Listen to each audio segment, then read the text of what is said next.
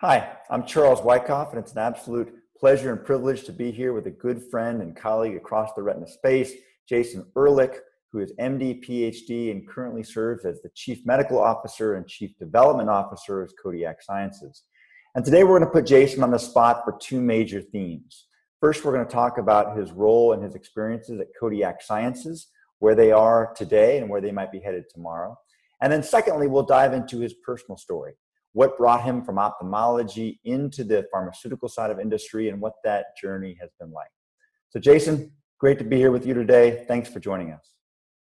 Hey, thanks, Charlie, and thanks for having me. I really appreciate the opportunity, and it's a exciting, new venue and opportunity for people to talk about how they have, gotten, into the clinical trial or clinical drug development space, from where we all started training as ophthalmologists, and it's been certainly a really interesting and rewarding career journey for me so far. So appreciate the opportunity to get to share some perspectives and insights. Awesome. So let's jump right in. So Jason, I love one of Kodiak Sciences' stated missions on your website, which says, quote, challenge the status quo. So tell me what that means. Yeah, well, I think at the end of the day, everybody wants to do something that's impactful and important, right? We at Kodiak, our vision, is not to make Me Too medicines. We want to do things that are really going to advance patient care in clinically important ways, right? So that's really what we mean by challenging the status quo. If at the end of the day our medicine looks the same as the existing medicines, then that's not what we're trying to accomplish, right? But that's just, I'd say, really on the medicine's development part. But we also want to think about challenging the status quo in terms of how drugs are developed, right? For instance, at Kodiak, we're taking this approach with our lead medicine, the KSI 301, long-acting anti-VEGF, where we're developing the medicine in wet AMD, in DME, in RVO, and in non-proliferative DR, all at the same time with a whole suite of pivotal studies, as opposed to doing it sequentially, which is the way it's been done in the past. One of the, and we can get a little bit further into it, but one of the potential advantages of that is a streamlined regulatory strategy where working with FDA, we negotiated to do two studies in the lead indication and then one each in the subsequent indications. So assuming those studies are successful, that could form part of a pivotal package, right? So that's really challenging the status quo. How do you, rather than just proposing a traditional regulatory approach, how do you take advantage of all of the knowledge that has accumulated in the field, all of the experiences on the part of everybody who's done drug development over the last 5, 10, 20 years, and sort of step up, stand on the shoulders of that, if you will, and then try to, further advance what's possible with the regulators, right? I love that accelerated approach. I think you guys have really brought some insight into the space when it comes to how efficiently can we move the development process forward for the betterment of the field. And we'll get into KSI 301, but the one other basic question I would ask before we get there is, tell us about this science that you guys have, this body of knowledge that you have around ABCs, or antibody biopolymer conjugates, because this is new to the space of retina. And tell us about the science, and are there any other places in medicine where ABCs are being actively used in the clinic? Right. Yeah, so the antibody biopolymer conjugate technology was invented at Kodiak. Victor Perlroth, who's our co-founder and CEO, he, along with the other co-founder, really nurtured the exploration of the biochemistry and advanced it over really many years, in the background from 2009 to probably like 2015, 16, before it really started getting ready for the clinic. And the concept really started with the unique biochemistry and biophysics of phosphorylcholine. So phosphorylcholine is part of the phospho part of the phospholipid bilayer on all of your cells. It's a very biocompatible material, and it structures water. It binds water irreversibly in a really interesting way. And there was, Victor came across some of the scientific concepts around this when he was actually doing venture capital and like an entrepreneurial in residence opportunity back in 2008, and the science was around how phosphorylcholine is very biocompatible and stable, and then the question was, if you could make polymers of phosphorylcholine, how could that be useful? And there was a concepts around half-life extension. That's kind of where it started. And if you could hook up polymers of phosphorylcholine to large molecules or small molecules, could you develop drugs and have them be, could there be like relevant therapeutic differences? So, that then led to exploration of where in the body, these phosphorylcholine biopolymers could be useful as when attached to a drug, like a biologic, an antibody. And the eye was a really compelling one because, if you think back to 2008, 2009, 2010, this was really still early on in the days of anti-VEGF. And, it was already clear at that point that, the medicines that we have, which are, that we had then, which are the same ones we have now, Lucentis and Eylea and off-label Avastin, don't last that long in the eye. And there had already been many efforts to come up with technologies and strategies to extend the duration of effect, none of which had worked at the time, right? So, the eye was a logical place for where there was a very clear need for medicines lasting longer. Antibodies given systemically have a very long half-life, so you don't really even need to extend the half-life of something that's given like intravenously. But if you think about spaces like the CSF, the eye, joints, those are areas where a biologic or a macromolecule injected into that space will ordinarily leave relatively quickly. So those were areas that were really interesting. And then the company spent many years optimizing the design of these polymers. So there's essentially, it's like a 9-arm polymer, and there's all this custom synthesis that's done around an initiator, sort of that looks like a hand and a finger that then the polymer grows off of.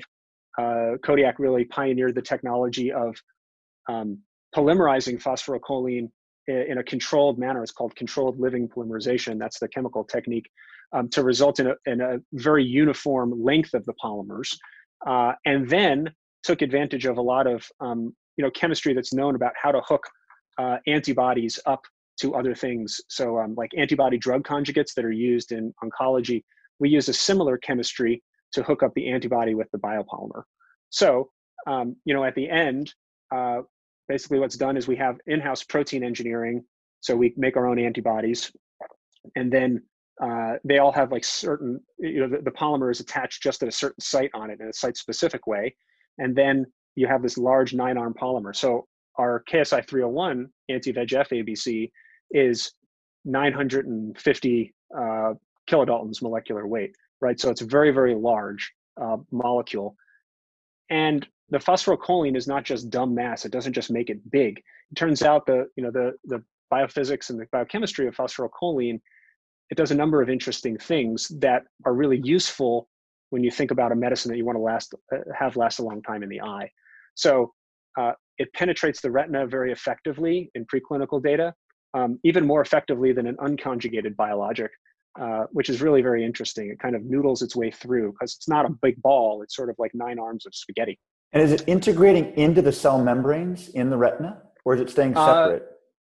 It's probably staying separate. I guess the answer is probably not entirely known, but we would assume it's staying separate. Okay. Because it's just the phospho part of the phospholipid bilayer. It's not the lipid part. Yeah, and some of your preclinical models on half-life extension compared to our current anti-VEGFs are pretty impressive. They're rather striking and very consistent with what we're seeing in the phase 1B. Give me the short answer, the preclinical extension of half-life. How much longer is this drug going to last, do you think? Right. Well, I think, the preclinical models, I'd say suggest that it could last, maybe 3.5 times longer than, the existing medicines. But that's, maybe just like a kind of an approximation of, you have like a lot of different models to come up to like, well, how long does Lucentis or Eylea last in the eye? We probably last like 3 times longer than that. But, that also depends on like, well, where you measure. Are you measuring in the front part of the eye? You can't measure what the concentration of the drug is in the tissue. Yeah. But what we estimate is that relative to Eylea, if you inject people with the current therapeutic dose of Eylea and our test dose of KSI-301, at 3 months later, you have a 1,000-fold higher concentration of KSI-301 on average, right? There's a lot of variability between patients with all of these medicines, how long they last in the eye, and then how long the clinical effect lasts. But so part of it is the half-life extension. Part of it is improved access to the tissue. Part of it is very nice biocompatibility and preclinical models of safety, and it has relative to its size, rapid systemic clearance. Probably, not definitively known, but probably because we impair the binding systemically of the antibody to the FcRn recycling receptor because of where the polymer is conjugated. Okay. But at the end of the day, in terms of the eye, when you inject a biologic into the eye, it sort of it diffuses out through the tissues. So a very large molecule is going to take longer to diffuse out. The unique thing maybe there about phosphocholine is there had always been a question, if you make it so big, it won't work anymore. But clearly we're having a very potent anti-VEGF effect. So either that hypothesis was wrong, or the unique way in which we have tissue access is allowing the medicine to work despite its large size. So let's talk about that. You're in the midst of a large ongoing phase 1b program across sort of the 3 most common exudative retinal diseases. Very promising data so far to date that's still unfolding. Where do you see KSI fitting? Where do we go from here? You have this accelerated timeline to get to clinic. So from your perspective, what is the date that we as a field can look forward to where it's potentially in the clinic? And then where do you see this fitting with our current anti-VEGF agents? Yeah, so, I think 2 parts there, right? So in terms of the development plan, we have an ongoing pivotal study in treatment-naive wet AMD. That study is called DAZZLE. And that one, we're hoping to finish recruiting by the end of this year. Right now it's, about mid-September. So at the end of this year, we should hopefully finish recruiting.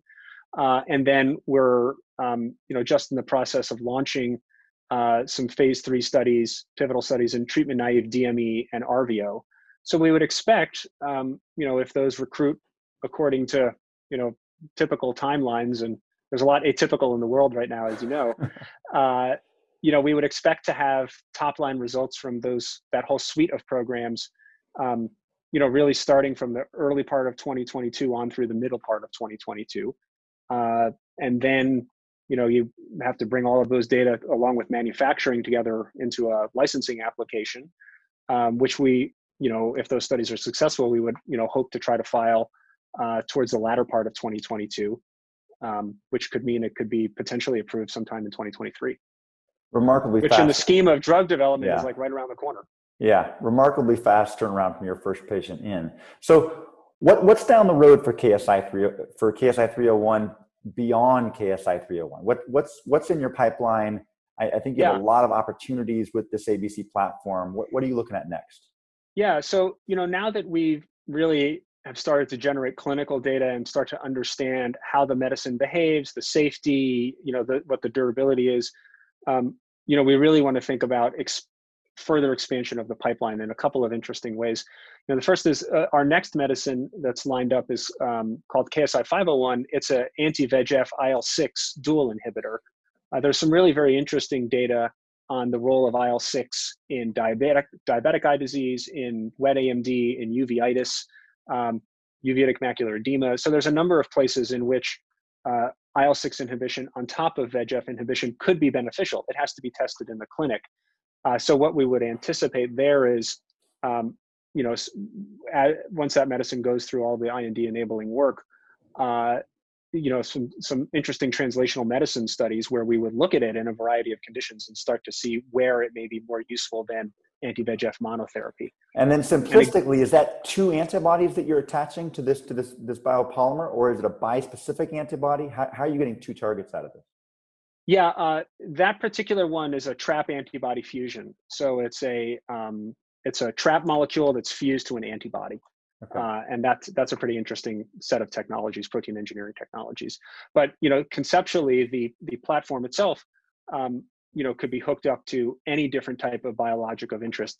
There's different formats for bispecific antibodies and that have been used, and our platform could be potentially used with a variety of those formats. So you The other mentioned, really good, go ahead, please. Oh, yeah. The other really interesting thing that we're doing a lot of work on, I'd say in the background, is what we call triplet inhibitors, where we combine a biologic, like a dual acting biologic, with a polymer that is decorated with hundreds of copies of a small molecule drug. So one important thing that I didn't mention earlier is that our antibody biopolymer conjugate is stable in the eye. It doesn't fall apart. So it's not like it's not a degrading polymer. It doesn't leave residues in the eye. Right. It doesn't dissociate in the eye, which is, I think, important both for durability but also for safety. And what another technology that we've developed is essentially you can dope the polymerization of the phosphorylcholine polymer with a different monomer that has a chemical linker to a small molecule drug. And that small molecule could fall off in a controlled, releasable way. So what that could allow you to do is essentially target 3 different biologies at the same time. We haven't revealed or disclosed what targets we're going to be inhibiting or targeting with these triplet inhibitors, but we're really excited about those for dry AMD, for the sort of retinal component of glaucoma, the neuropathic part of glaucoma, a number of different areas where the efficacy may be substantially improved or there may be like any efficacy with by inhibiting multiple biological pathways. Dry AMD, glaucoma, wet AMD, these are complex multifactorial diseases, and it may be to get the best benefit, you need to inhibit or target multiple pathways. The cool thing about having a small molecule is it allows you to target both extracellular and intracellular targets. So you're mentioning everything in ophthalmology, but before you did mention sort of CNS diseases, you mentioned orthopedic diseases. Are you guys looking outside of ophthalmology also, or so far are we eye focused? We are really focused on retina at Kodiak. We think that there's a benefit to focus. Yeah. There's right now, there's no mid-size ophthalmology or retina-focused pharmaceutical company, retina-focused pharma company anymore. If you think about the companies of the past, like Allergan and Alcon, when they were really primarily eye-focused, really the only there's very few freestanding ophtha biotech and pharma companies anymore. Mostly they've been acquired. So we think there's actually like an important need for that in the community as well.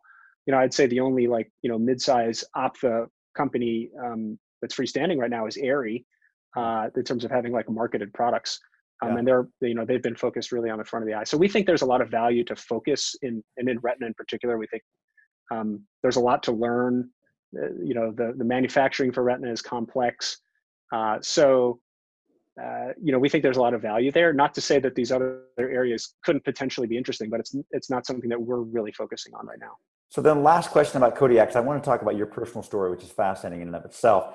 I would be remiss not to bring up safety. You've touched on it briefly a couple of times. The field is in the midst of sort of a lot of different challenging safety issues with many products in development, and we're still learning what all this means, these inflammatory responses with multiple different products. Are you guys seeing any safety signals that we should think about?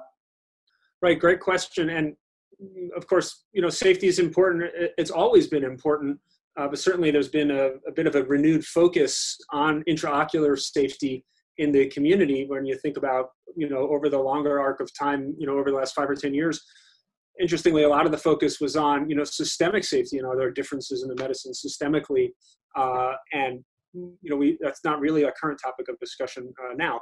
So, so turning to KSI 301, what we've seen so far, we've given just about 550 doses of KSI 301 in the open label phase 1 study. And the safety profile there, we've been very pleased with what we've seen. There have been only 2 cases of trace to 1+ vitreous cells, both of which resolved with no sequelae. So those were quite mild, no vasculitis or retinitis or anything unusual. So it looks right now tracking very much similar to the safety profile of Lucentis and Eylea, and we're very glad to see that. Obviously, a lot of attention to detail on manufacturing, quality parameters, and so on. But ultimately, you need to test the different medicines in the clinic. We have a variety of novel technology platforms that have been evaluated in the clinic over the last several years, some of which have been well tolerated and some of which, we've seen have not been well tolerated. We think that the fact that we're using phosphorylcholine, which is this very biocompatible material, and we're using fully humanized, native form, full-length antibodies, both of those are important factors that may benefit us in terms of the safety profile. But again, tracking very similar to the Lucentis and Eylea profile from what we've seen so far, and in the masked DAZZLE data as well from that ongoing study based on the last IDMC review, for instance. One other question, just to dovetail off what you just said, Jason, the antibody, clarify for us, it's a different antibody, a different sort of epitope that's being bound, or is it the same epitope that's being bound by other commercially available anti-VEGFs? Right, it's the same epitope that binds on VEGF as Lucentis and Avastin, right? So it binds to the same spot. It has, we'd say like very good affinity and potency when you measure the potency and and the affinity of the antibodies in a variety of different in vitro systems, right? So it's actually really cool. It turns out that with the addition of the phosphorylcholine biopolymer, you actually get better potency measures than with an unconjugated antibody. And we think that's because the sort of structured water environment of the phosphorylcholine polymer favors the it favors the hydrophilic antibody ligand interactions, and it disfavors sort of the background hydrophobic interactions that can occur and that can contribute to sort of background noise in the system. So we actually have better potency than with an unconjugated antibody, which is pretty nice. Very promising. Look forward to a lot more data over the months and years to come. But I do want to pivot and now talk about your personal story, right? You have an incredible CV, Jason, just to be blunt, right? Undergraduate at Princeton, medical school at Stanford, residency at Stanford in ophthalmology. You did a 1-year clinical research fellowship, I think, at Genentech. You were then on staff at Stanford and the Associated VA. And then you spent almost a decade at Genentech, where you rose through the ranks, it looks like, and eventually was global head of clinical ophthalmology, and then transitioned pretty close to 2 years ago now, September 2018, to Kodiak. So clearly you've trained at premier institutions. You've had some incredible contributions to major scientific advancements in our space over the last 10 years. And my question for you is really what has inspired you along the way, and what drives you on a day-to-day and a longer-term basis? Yeah. Well, I think it's to me, really it's largely about patience, right? When I was chief resident at Stanford, this was, right when I think we had like the first or second Pascal laser, pattern scanning laser in the United States, because that technology was developed at Stanford. And we had that at the county hospital. And I was doing Pascal panretinal laser on lots of patients with proliferative DR. This was, Avastin wasn't even available at the county hospital at that point. So, thinking there's got to be more things that we can do for patients, and that was like very striking for me personally. And I think it really impacted my career in a lot of ways. And then I did MD PhD at Stanford. Before that, I was always interested in sort of the nexus of science and clinical medicine and drug development. There were a lot of faculty members at Stanford who were involved in biomedical device companies, involved in either founding them or consulting for them, and also for biotech companies, the Bay Area with, Genentech, really, one of the first biotech companies ever, was between Stanford, Genentech, and UCSF, there was like a tremendous amount of entrepreneurial activity in the sciences in biotech. And so as a student, you got to sort of be part of that, or, see it in different ways. So talk to me about that transition specifically. You're a clinical ophthalmologist, you're on staff at a great institution. What sort of led to that transition into industry? What was the impetus for that? Yeah, well, I'd say in part it was fortuitous, and in part it was planned, I suppose. I finished residency in 2008, and I was looking for a fellowship, more training to do for a year. My wife is an immunologist. She's on the faculty now at University of Texas. She was a postdoc at Stanford. I was a resident there. And it was the 2008, like the economy had collapsed and all of the faculty positions that she was searching for had all those searches got halted. So she was still at Stanford. I was looking for something to do for a year. And Emmett Cunningham, who you probably know, who's been involved in Ophthalmology Innovation Summit and is a notable ophthalmics investor now. He was out in the Bay Area, and he volunteered at Stanford, and he knew the Genentech people. He said, "Hey, Jason, you should think about this fellowship." And Stanford didn't have a lot of clinical fellowships in ophthalmology at that time. I met the Genentech people. I learned about this clinical research fellowship, and I had always been interested in clinical trials. So I said, I'm going to go. They offered me the opportunity to spend a year with them. I took that opportunity, and it was really transformative for me. I learned about how clinical trials work, statistics, regulatory, safety, protocols, drug development strategy. As a research fellow, I was kind of like, really in that with the team who was developing Lucentis at the time. And I really fell in love with that, and it sort of reconfirmed that, for me, I could really have a big impact on patients by doing drug development, running clinical trials. And, coming back to my experience at the county hospital in San Jose with diabetic eye disease, the first program that I ran at Genentech was a phase 3 studies for Lucentis and DME. They had already been ongoing before I got there, and then I had an opportunity to take those over as the medical lead. And, that program ultimately resulted in the first medicine being approved, the first intravitreal medicine being approved for diabetic eye disease in the United States. We had an FDA advisory committee. It ended up, it was a complex regulatory package because there was nothing approved for, as an intravitreal therapy at the time. So, that set of experiences was really transformative for me. It really, when I thought about once that medicine was approved for Lucentis was approved for DME, how many thousands or tens of thousands of patients benefited in the first 6 months that drug was available. So that's the kind of impact that you can have. Yeah.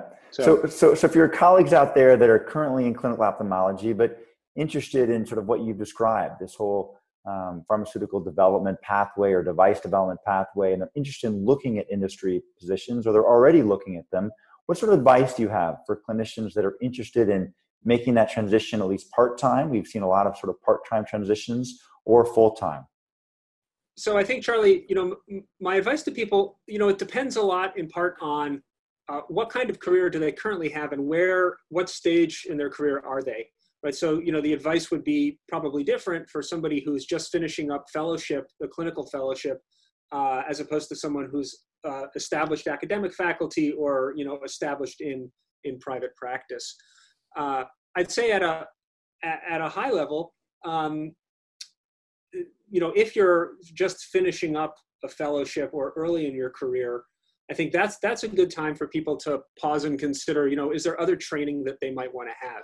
And, I thought, for instance, the Genentech fellowship that I participated in, which is something that they, I believe they still offer, those are the types of programs that can be really impactful because, you can really learn a lot without, in a structured environment, with a plan that really helps you understand, would this career transition or move really be right for me, right? And there's a number of those fellowships. Some of them are more academic, research oriented, but the Genentech fellowship is at least one of the more notable industry ones. Not the only one. I think J&J and Merck and other big pharma companies have offered these, although not necessarily specifically in ophthalmology. Now, some people also, after a fellowship, decide that they may want to pursue like a different type of additional degree, like an MBA, that could be useful either for, in industry or for, business management of a large group practice or a hospital or things like that. And, I think that could be also useful. Maybe a little bit less so if you really want to do drug development, but if you want to do banking, or if you want to do investments, if you want to do more of the commercial side of biotech and pharma, that type of degree, the block and tackling and the networks that you make can be really important too. So those are things to think about if you're early in your career. What I would also say is, and we can maybe come back to this, is whatever stage in your career you're at, it's really important to have really good mentors. People who can give you advice, can be a neutral sounding board, because these are hard decisions, especially if you've spent, many years training to do clinical practice, and then you find yourself in a position where you say, well, is that still what I want to do, or is that going to give me the most satisfaction, allow me to help the most people in the way that I want to?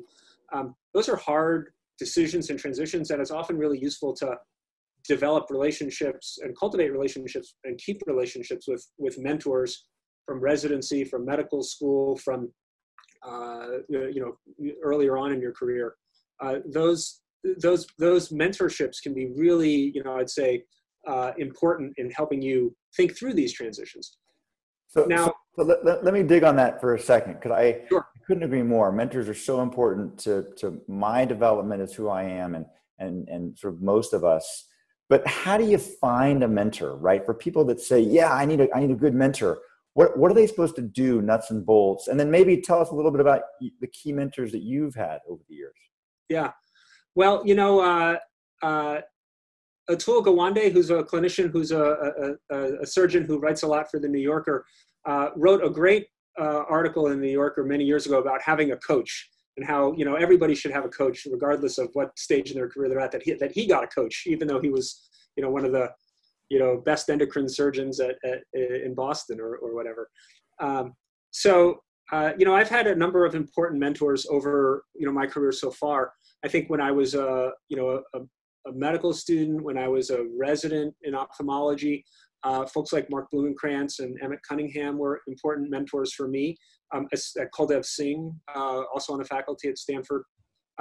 Especially as I was considering a career that was either more research, clinical research, or sort of entrepreneurial drug development oriented. Just being able to speak with those people, they all had different points of view.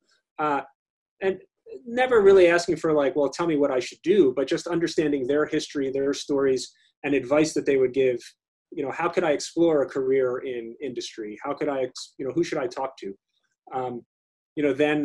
Bob Kim, who was at Genentech, he was an important mentor of mine. As I grew into industry, I cultivated relationships with a number of the, more senior leaders at Genentech, folks that probably not many of your listeners would be familiar with, people who, knew the ins and outs of that organization, could help me understand how to navigate as a clinician successfully in it. And then over time, I built a number of relationships with other, more senior clinicians, not necessarily ophtha people, who were maybe like 10 years ahead of me in their career, at Roche, at Novartis, and also in the, in the investment community, in the VC community, people who I had met over time. And again, it's to me, it's not really a question of like, well, tell me what I should be doing, but more, having somebody who can really be a sounding board, who may have been in these, had similar experiences to yours, and can say, I'm trying to decide, should I, stay in this industry job, or should I've been offered an opportunity somewhere else? Or, I'm struggling in this large political complex environment of this big company. And I'm afraid to talk to somebody within the company because it may look bad for me. Those kinds of things. Those relationships that you have, which you can develop by going to a variety of meetings, like the innovation summits, the industry-focused meetings in my case, or, in the case of many people in retina at ASRS, at the Retina Society, Macular Society, AAO. It's always really valuable to I think, develop, meaningful relationships with people who are, 5, 10, 15 years more senior than you in addition to people who are contemporaries, just because the benefit of like the wisdom and maturity is always really useful. Jason, fascinating personal story. Thank you for those insights into your own journey. Loved hearing about Kodiak. Maybe now the last chapter to add on here. You're a chief development officer and a chief medical officer. Tell us what those phrases mean and what are sort of the key leadership roles across industry that the space needs to be aware of? Yeah, great question.